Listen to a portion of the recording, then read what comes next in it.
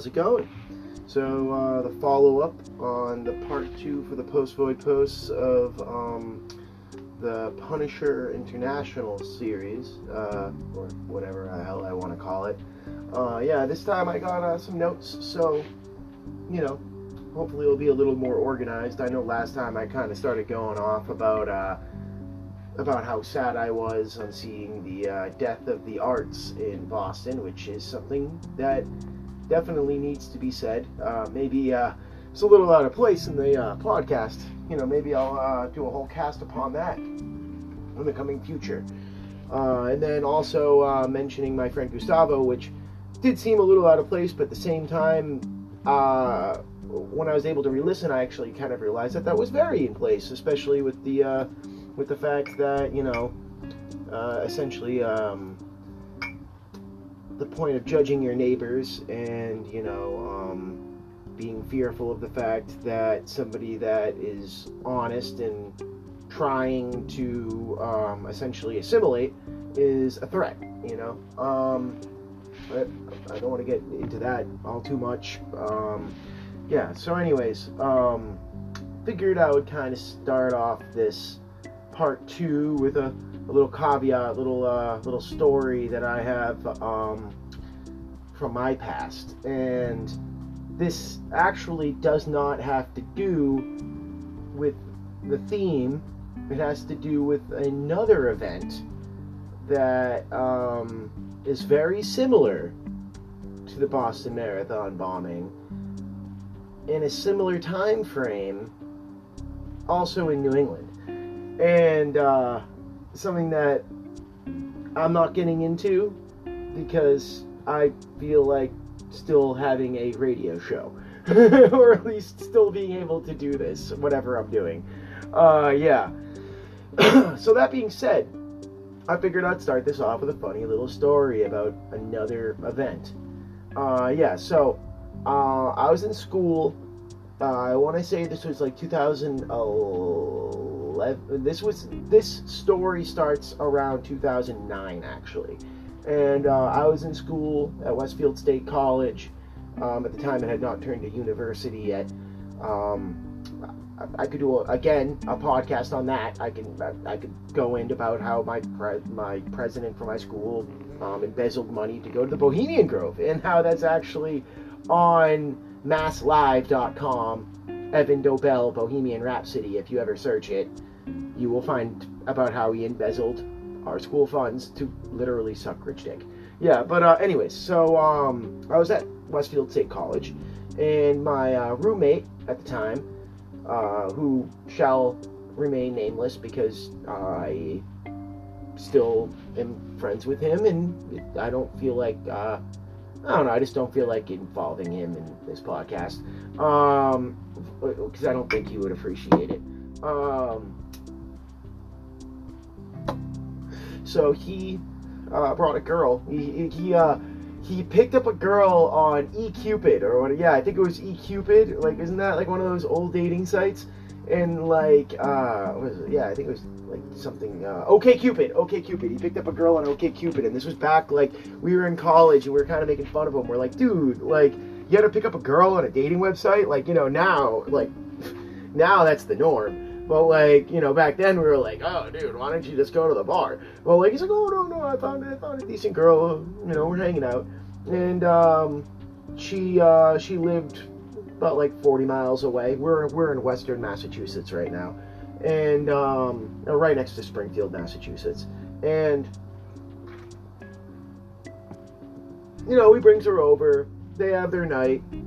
I give him the room, you know, like, you know how the deal goes. So, like, you know, let them have their time. I come back, you know, I end up crashing in the bottom bunk because it was bunk beds. It was a forced triple. Yeah, they used to pack kids in these freaking dorm rooms like sardines. We were in a double that was supposed to be a single. So, yeah, like, we were bunking. And, next day, I wake up, and, you know, they're like, oh, let's go out for breakfast. I'm like, I'm down. So, yeah, we go to the diner, and we're talking to, I can't remember her name, but, I'm just gonna call her. I'm just gonna call her his friend. Yeah, or I don't know. I don't want to call her the girl. I'll make up a name. Stacy. All right. So, Stacy was basically like she was telling. So I'm asking her. I'm like, so like what do you do? What are you into? Like what's going on? And she's just like, oh, like actually where I'm from, it's really boring. Like everyone hangs out at the Walmart, and I'm like, wait, what the fuck? She's like, yeah, no, like there's no mall.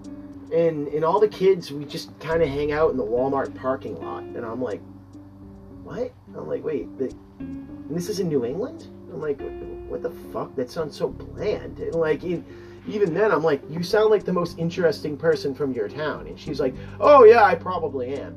And I'm like, what the fuck town is this? So like, so then we had to drive her back to her hometown. And my friend, he's driving, and I'm in the back seat. We're driving into Connecticut down from Massachusetts, and I have kind of I'm from Massachusetts. Everyone from Massachusetts has somewhat of a disdain for Connecticut. So we're driving through, and like everything just starts to get more and more cookie cutter.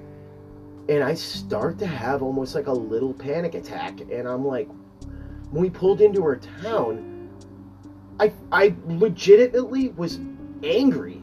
And I was yelling in the car at her. I'm like, not at her, but like in confusion. Like, really? Like, this is where you were talking about? This place is horrifying. Like, this looks like Stepford Wives. There's white picket fences and like churches on grassy hills. It looks like The Sims. I was telling her, I'm like, this town looks like The Sims. I'm like, it doesn't even look real. Like, it looks like I just drove into a movie set. And she's like, yeah, like, it's so boring here. See that Walmart over there? That's where we all hang out. And it's like this Walmart, like, perfectly placed in the middle of the town. And I'm like, what the fuck is this town? And like, we drop her off, and and then we're driving out. Like, I think I held my tongue a little bit. And then when I was driving out, and I was talking to my friend, I'm like, dude, this place gives me the fucking creeps. I'm like, this town is not cool. And I literally said, if I lived here, I would go insane. And I'm like, so what's the name of this town? He's like, oh, it's like Newtown, Connecticut. And I'm like, oh yeah, it would be called Newtown. Like, it's a fucking generic name as well. Like, fucking Newtown. I'm like, yeah. So, I drove through Newtown, and my first reaction to driving into that town was like, just a visceral, just existential fear. I had this existential dread the entire time I was in that town, because it just seemed, like I said, too Stepford Wives, The Sims. It seemed way too just fabricated. It was weird. I can't explain how I had that take. I've never driven into a town in my entire life and had that similar take like that. And I don't know, man. Like, how they say with gut reactions and shit, like, I can't explain that one. Maybe there was something in the air, or, it definitely wasn't in the water. I didn't take a drink out of the water there, but maybe there was something in the air. I don't know. Yeah, so, that's my other story, that I can't make an episode about that one. God, nor would I want to, because I'd probably also have a lot of angry people that, already are giving me a little bit of a leeway here with conspiracies. Yeah, so, back to what the original podcast was going to be, which is the wrap-up, or at least the part 2. I might do a part 3 later in the future, but there's a lot of things going on right now. Like apparently direct energy weapons being leaked by the DoD. Yeah, look that up. Anyways, back to Craft International. Go back and listen to the first part. Skip the parts where I start to trail off, specifically about either the arts in Boston or the Gustavo part's still a good listen. But if you want to get the real nitty gritty of it, you can skip those 2 segments I kind of had in between. And I guess I'll do a real quick rehash here. Chris Kyle, He's the founder of Kraft International. And Kraft International, it was founded pretty much right when he got out of the service. And his service is most famously documented in the movie American Sniper. Chris Kyle is the American Sniper. So, right when he got out of the service, he created a training team that actually operated more like a mercenary team. Essentially, they trained mercenaries, high-level mercenaries, and probably you could probably compare what he was doing to that of, say, the School of the Americas, which the School of the Americas was where most of the far right-leaning dictators of Latin America went before they became dictators in Latin America throughout the 20th century. Pretty sure most famously Noriega and Pinochet went through that school. So Chris Kyle was kind of doing something very similar in the 21st century with his group Kraft International, where he was training mercenaries to not only be like Navy SEALs, because they already were trained in high covert missions. This is kind of more him training them as like agents, I guess. Kind of a quasi-intelligence type of level going on there. And he seemed to have a really, really strong honing in, or this strong focus on mindsets and political galvanizing. Like, he could galvanize other groups to do things. Basically, he was training these mercenaries to be leaders of proxy armies. And not only leaders, but very fluid with that as well, too. There's a lot to be said about Kraft International. I'm not even going that far deep into it because I'm trying to make an overbroad analysis thesis here. So, a broadening thesis here. So, Chris Kyle.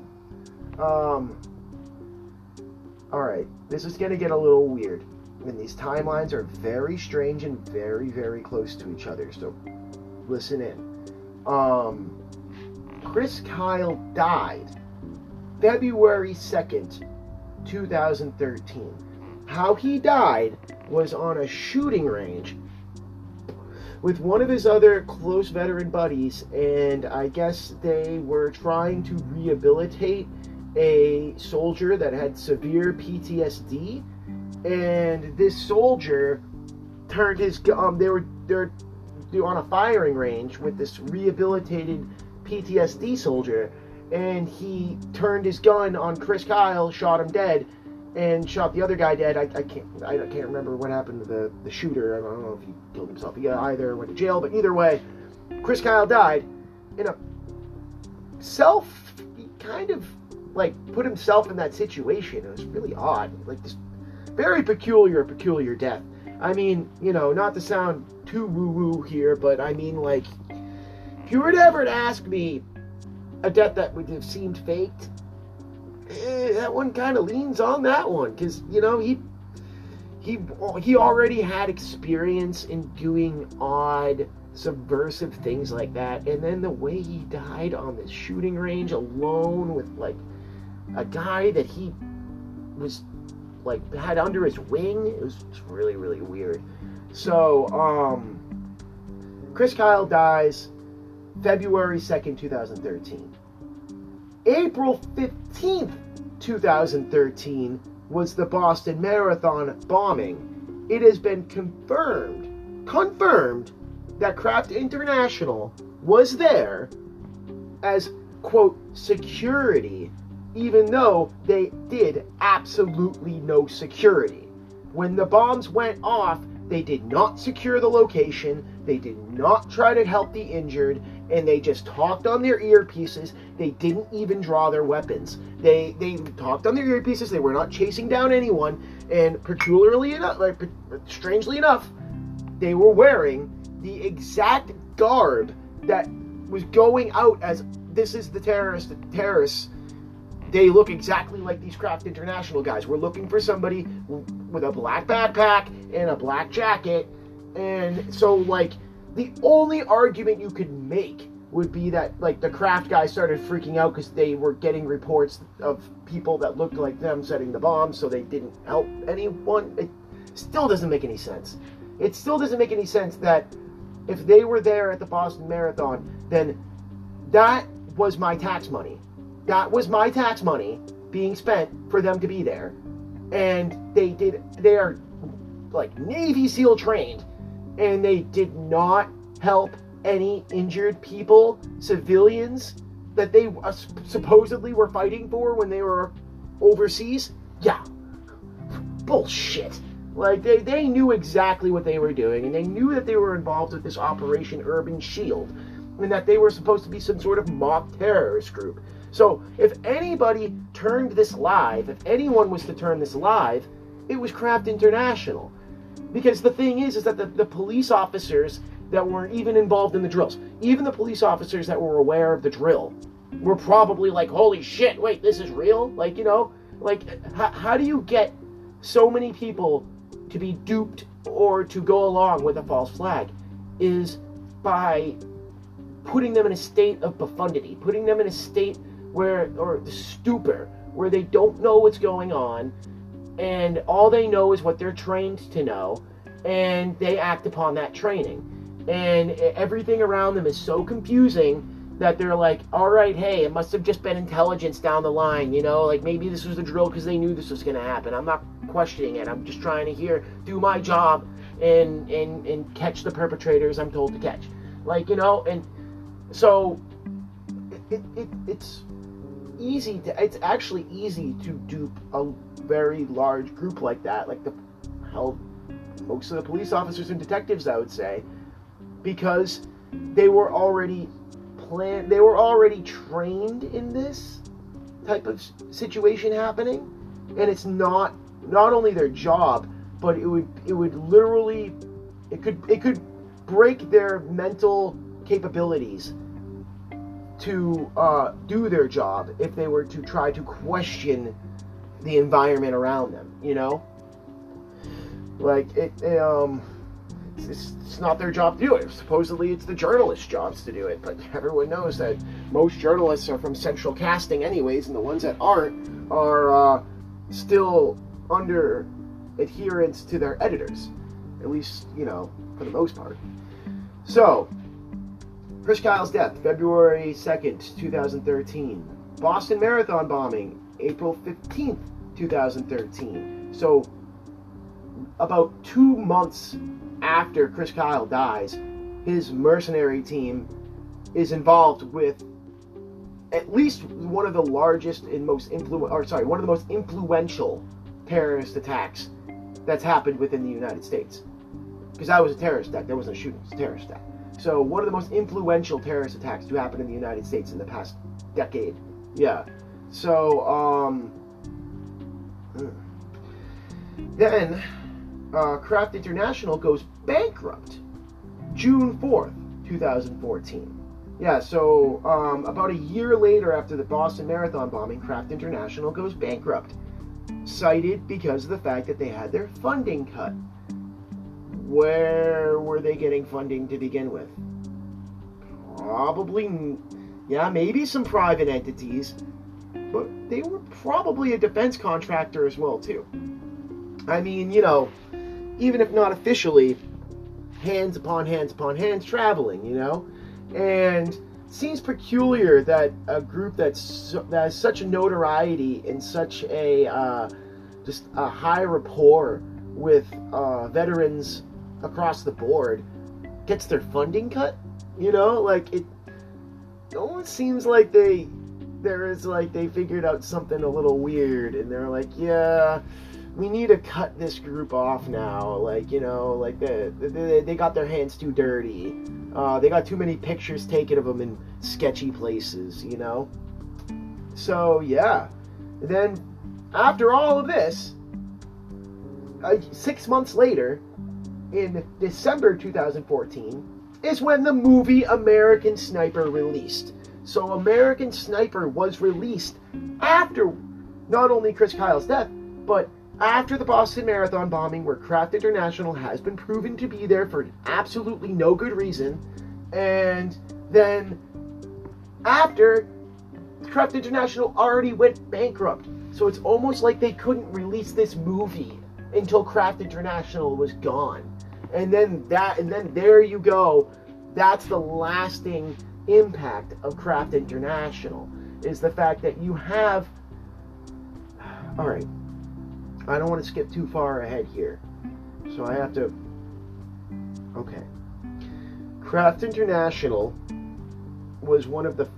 I personally believe, and you can really look at the timeline here, 2013, what also started happening around 2013 with our police force. Now, in the last podcast, I was mentioning about how their logo, the Punisher logo, with the slogan, "Despite what your mama told you, violence does solve problems."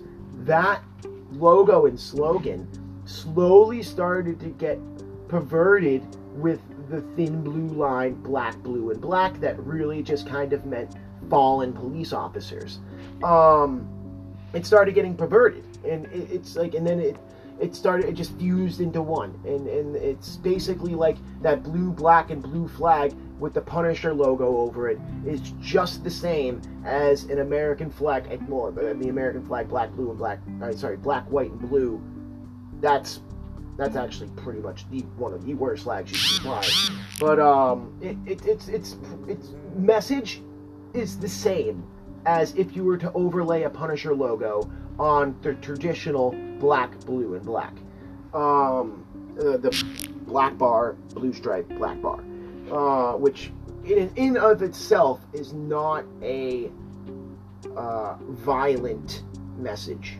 So what was happening around 2013, or at least a little later, but it was starting to trickle its way in, is this this military buyback program that the police do, where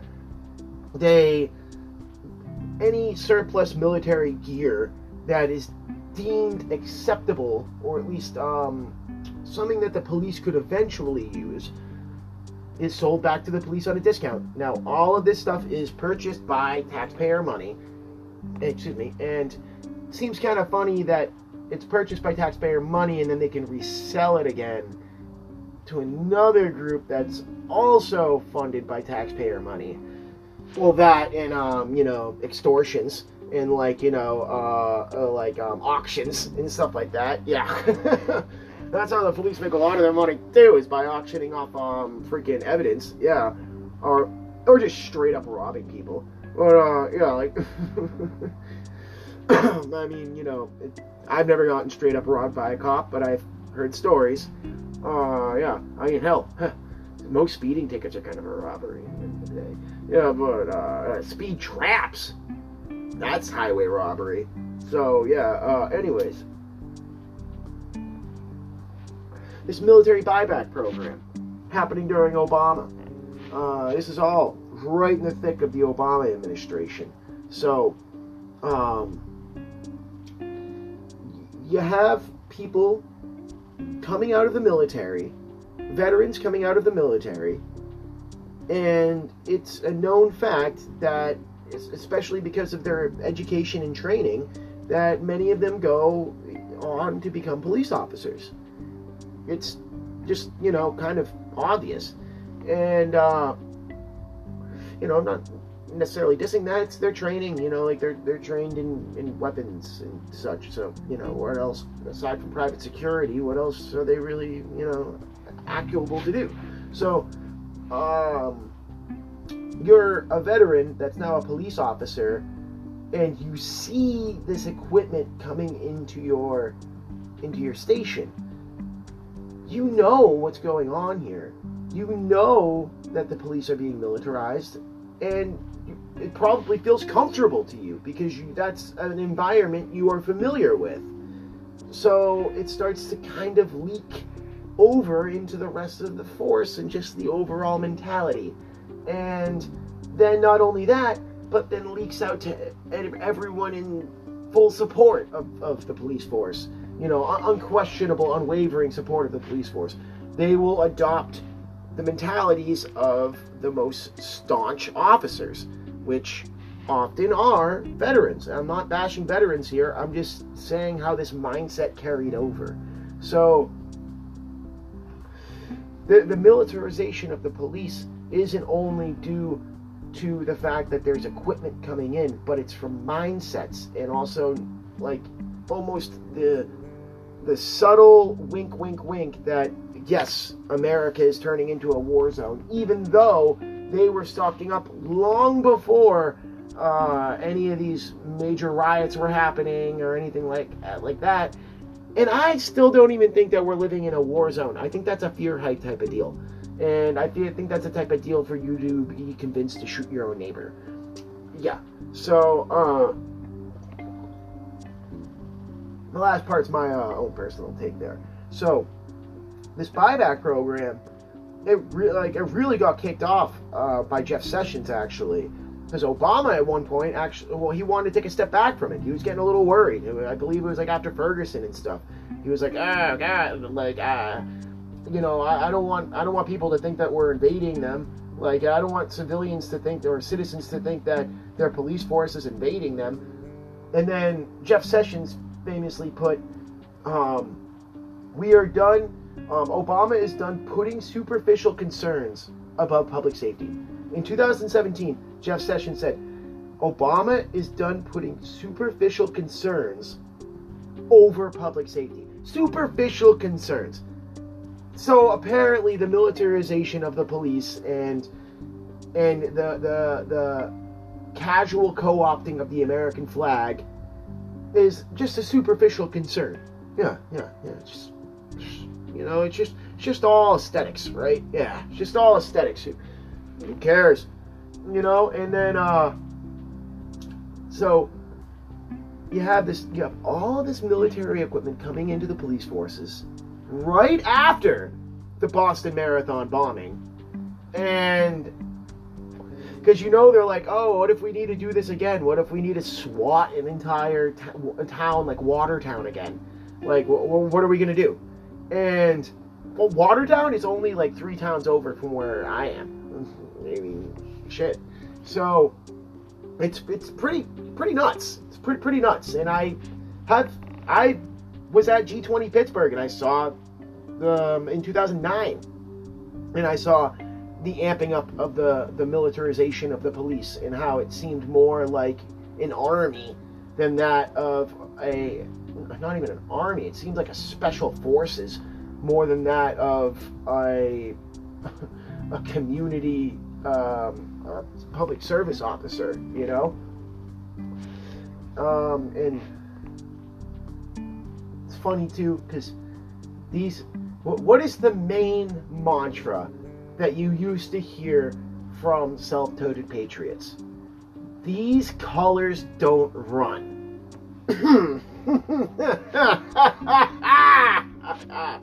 These colors don't run. I get the pun there. It's supposed to be like, oh, we don't run away or something. But here's the thing. With the black and white and blue in the middle American flag, that literally is the colors running off the flag.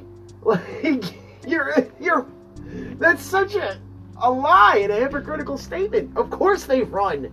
You are the one running the colors. Like, if those people that say these colors don't run are pretty much most likely the ones that are toting that black and white and blue American flag and running the colors off the flag. It's oh man, remember the Tea Party? I know, right? Who remembers the Tea Party anymore? Nobody. Like, I mean, I'm not saying the Tea Party was like a godsend, but shit, look at the Tea Party, and then look at look at most of the conservatives nowadays, and it's night and day, and like,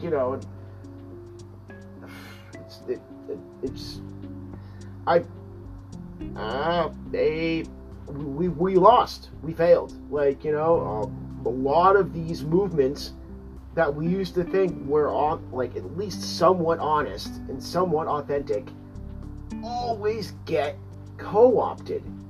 Just like all these, just like I was talking about with even the black, blue, and black flag got co-opted and turned into a tyrannical symbol of some sort of state that our law enforcement believes they live under, and that they also believe that the people that they rule over, citizens, are of a different state.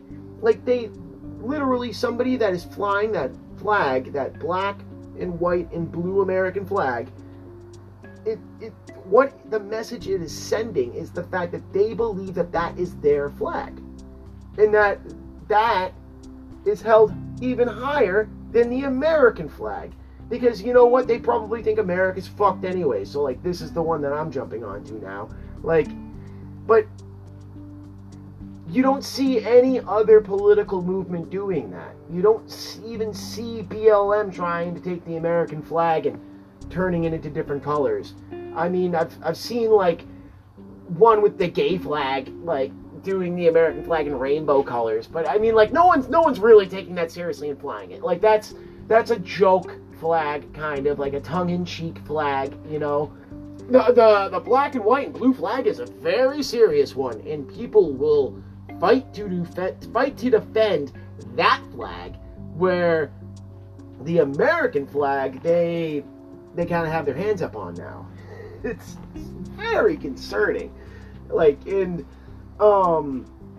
just, there are some extreme comparisons to be made with the mentality that Craft International operated in, the fact that they were a training team to essentially be a COINTELPRO type of group, you know, just an agent of chaos, an agent of, hell, even misinformation, an agent of confusion, and then bowing to a strict adherence to power. Like, this is what Craft International has a track history of doing. And all you need to do is watch the movie American Sniper again to understand that type of mentality, the glorification of it, you know. And if I recall too, actually, Hurt Locker came out around that time as well. There were, like, a lot of weird pro-military movies that were coming out around, like, the span of 2010 to 13, which didn't really make too much sense, because, like, Obama was in office, and Obama's not the warmonger, right? Yeah, the Arab Spring was fake. So, yeah. Chris Kyle, man. There's so much more to be said on this. I'm going to do a part 3 a little later on. I'm going to do some episodes in between this. But just remember the fact that if you're looking at the Second Amendment and you're like, oh, the Second Amendment was created specifically for citizens to be able to take up arms against tyrannical government, right? A lot of people, I would say that, yeah, I do agree with that sentiment as well, too. I think that Australia is pretty fucked right now, and they probably wouldn't be as fucked if they allowed pump-action shotguns. I mean, like, because these cops would be a little more afraid about, like, you know, I don't know, patrolling their hallways in public housing, or stripping people off the streets from not wearing a mask for 10 seconds. Like, yeah, it's really rough down in, I believe, Victoria. And I've been hearing about Darwin being turned into the first smart city, or at least the first westernized, quote-unquote, smart city, which is Australia west, east? Yeah, so if you're toting the Second Amendment to stop a tyrannical government, then you have to identify that flag code was created to stop the usurping and cooing of the American government. The flag code its most important point is the fact that you cannot take the American flag and perverse it and change it and turn it into something else, because that is how that is the easiest way to siphon in a coup, or maybe not necessarily a coup, but some sort of like authoritarian state that's not democratic. I mean, I understand we live in a republic, but still, that's really not democratic. And all right, I'm gonna leave you on another story. I know I started this with my Newtown story. I'm gonna end this with a very personal story. So, I was on vacation a couple weeks ago, and I decided on my last day, which my last day of my vacation, I was home, and I kind of wanted a relaxing day. And I had just come from Hampton Beach and from Maine, Old Orchard Beach, and some other places, and I had a bunch of sea glass and shells and cool beach stones in my car, and I thought, hey, why don't I go down to the cemetery where all my friends are buried and all my relatives are buried. They're all buried in the same cemetery. And if you guys know anything about conspiracy theories, it's Evergreen Cemetery. Yeah, Evergreen. Yeah. But anyways, so look up Evergreen Hillary Clinton. Anyways, so yeah, I was going down to Evergreen Cemetery. I took the back way in. The reason why I took the back way in, which nobody usually takes, is because that was my Eagle Scout project. My project for Eagle Scouts was to clean out the back trail of the cemetery that all my family and my friends are buried in. So, I know about this trail. I remember pulling the old rusted out muscle car from it, and I'm like, of course I'm going to park my car off to the side and take this way. So I walk in through a back way, I pop out in the back end of the cemetery, through a way that most people are probably unfamiliar with. I don't really care. And it's legal. And I was walking around. And now, I had not been to this cemetery in about 4 years, even though it's in my hometown. It gives me bad vibes. There's too many people there that I know. And it's usually, I can't really go there unless I'm in the perfect mindset, And I hadn't gone there in 4 years. So I hadn't seen my Nana's grave in 4 years. I hadn't seen my Nana's grave in 4 years. I hadn't seen my mom's best friend's grave in 4 years. I hadn't seen two of my best friends' graves in 2 years. Gustavo, who I mentioned in the last podcast, is in this cemetery as well. I wasn't able to make it to him. So, I was walking around.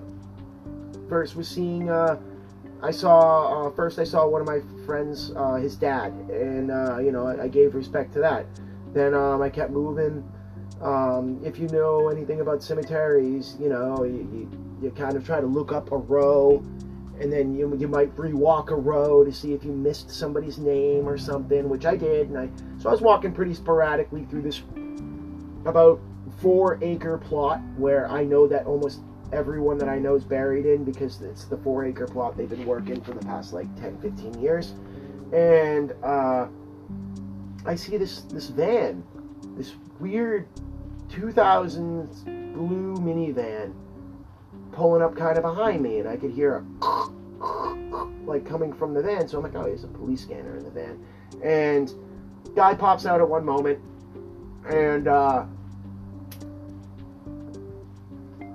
I see him pop out, and he's wearing camo cargo shorts and a black t-shirt. He's older, probably about in his at least 60s to 70s. Skinny man, white, short, buzzed white hair, and he walks up to one of the graves that I had just walked up to and looks at the shell that I put there, and then walks back into his van. So I'm like, alright, he's probably the groundskeeper. That would make sense, and that's probably why he has a police scanner. I'm like, I took note, but I wasn't tipped off at all. I'm like, alright. So then I'm walking through, and I finally find my friend Corey's grave, who he had accidentally OD'd when he was 18 because he used to be a party animal and didn't want to wait on his dealer to buy marijuana off of when there was a blizzard going on in 2010. So instead, he just started going through the medicine cabinet and downed a bottle of methadone, which that is a heroin substitute, and killed him on the spot. And his famous last words were, "I'm not gonna die, guys," because they were like, "Holy shit, you're gonna die! Throw that up right now." And he's like, "I'm not gonna die." And then he died, and it was in a room full of kids. They didn't know what to do. They didn't call the 911 until like 3 hours later. It was a whole fucked up mess. And I found his grave, found Corey's grave, so I'm like, all right, I'm going to walk over there and really pay my respects here. And, you know, and this was right after I had found my Nana's grave and my grandpa's grave, and that I forget that they're only like four graves away from Corey. So they're literally, I'm right behind my Nana's grave and my grandpa's grave, and I'm at Corey's grave. And,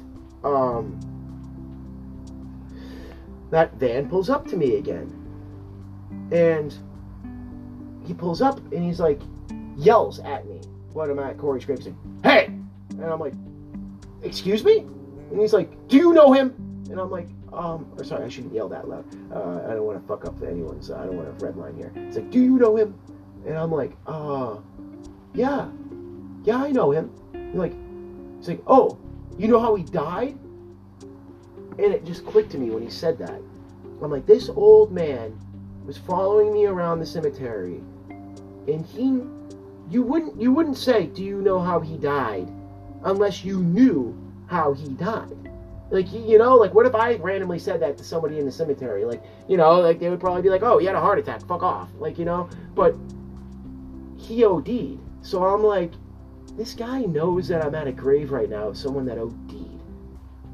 And he also thought I didn't know him at first.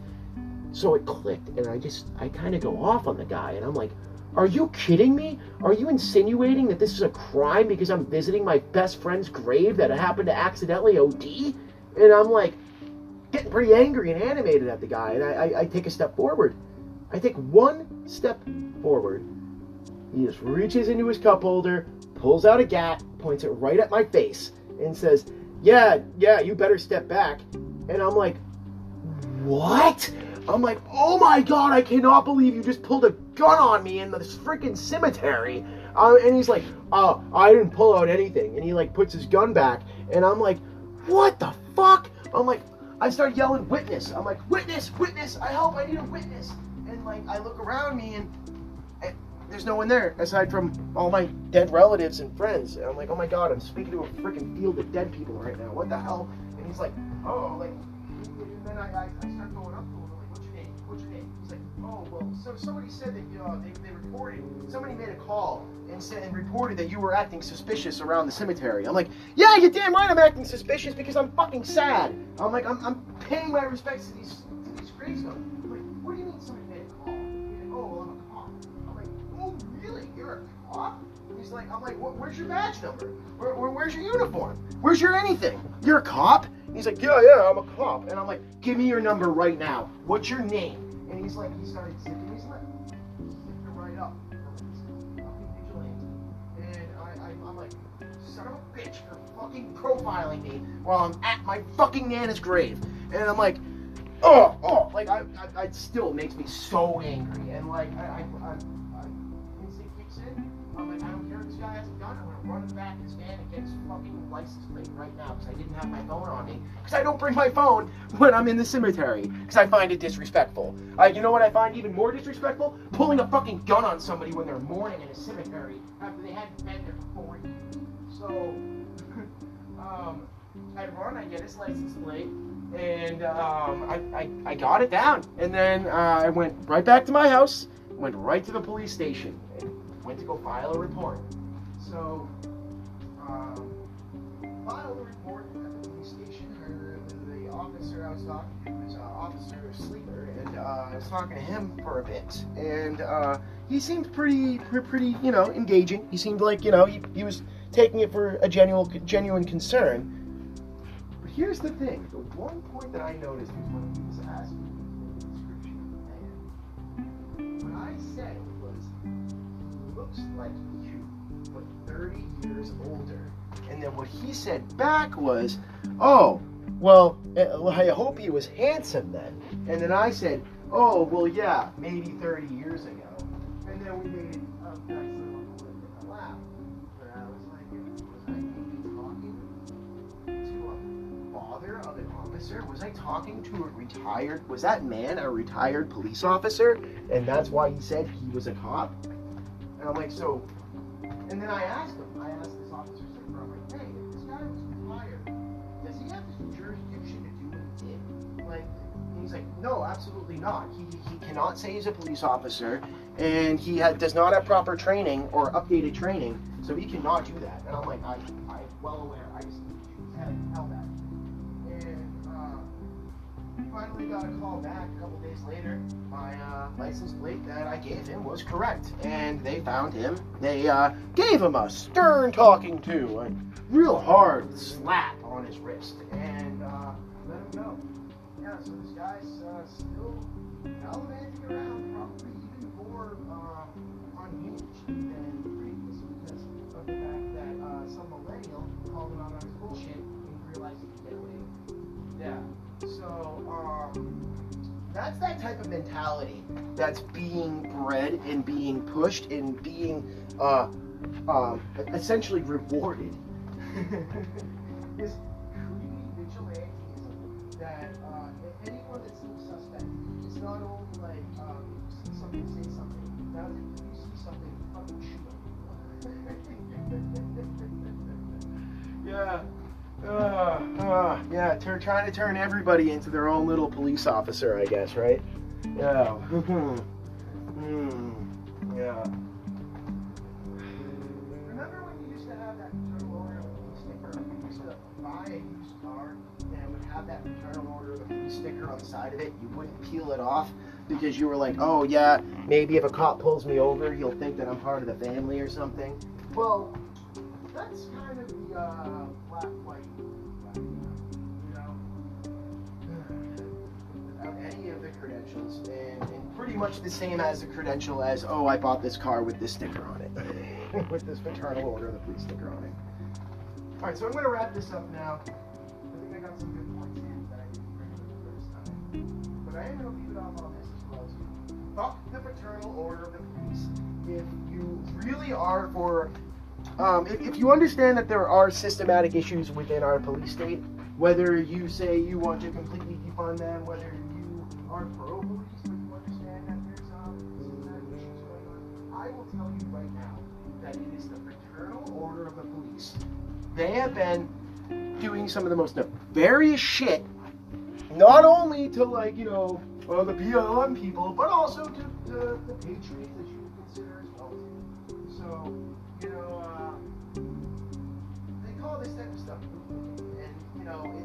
the flying that type of flag that I keep talking about, and it kind of is, because you don't realize that you're eating from the hand that's also punching you in the face. And I'm not talking about just your run-of-the-mill people. I am talking about the fraternal order of the police. If you really want to fix not only this institutionalized, just sheer oppression, but also the mindsets that permeate through all of us that kind of have this mentality, that Punisher mindset, then, I would point fingers at the fraternal order of the police, and I would also say that anyone that was working for Craft International in 2013 brought into investigation, especially those that were paid to be at the Boston Marathon during that time, because they did not do their jobs, which technically their jobs would have been to save the injured, secure the area, and try to at least do something, rather than just talk on their 30s and say, we're busy, we're dying 10 feet away from them. Yeah. So, or well, supposedly. So, anyways, yeah, that's my little spiel about Chris Kyle and how much of a bastard he is, and how he's probably burning in hell. So, yeah. Anyways, peace, guys, and yeah. Thank you for listening.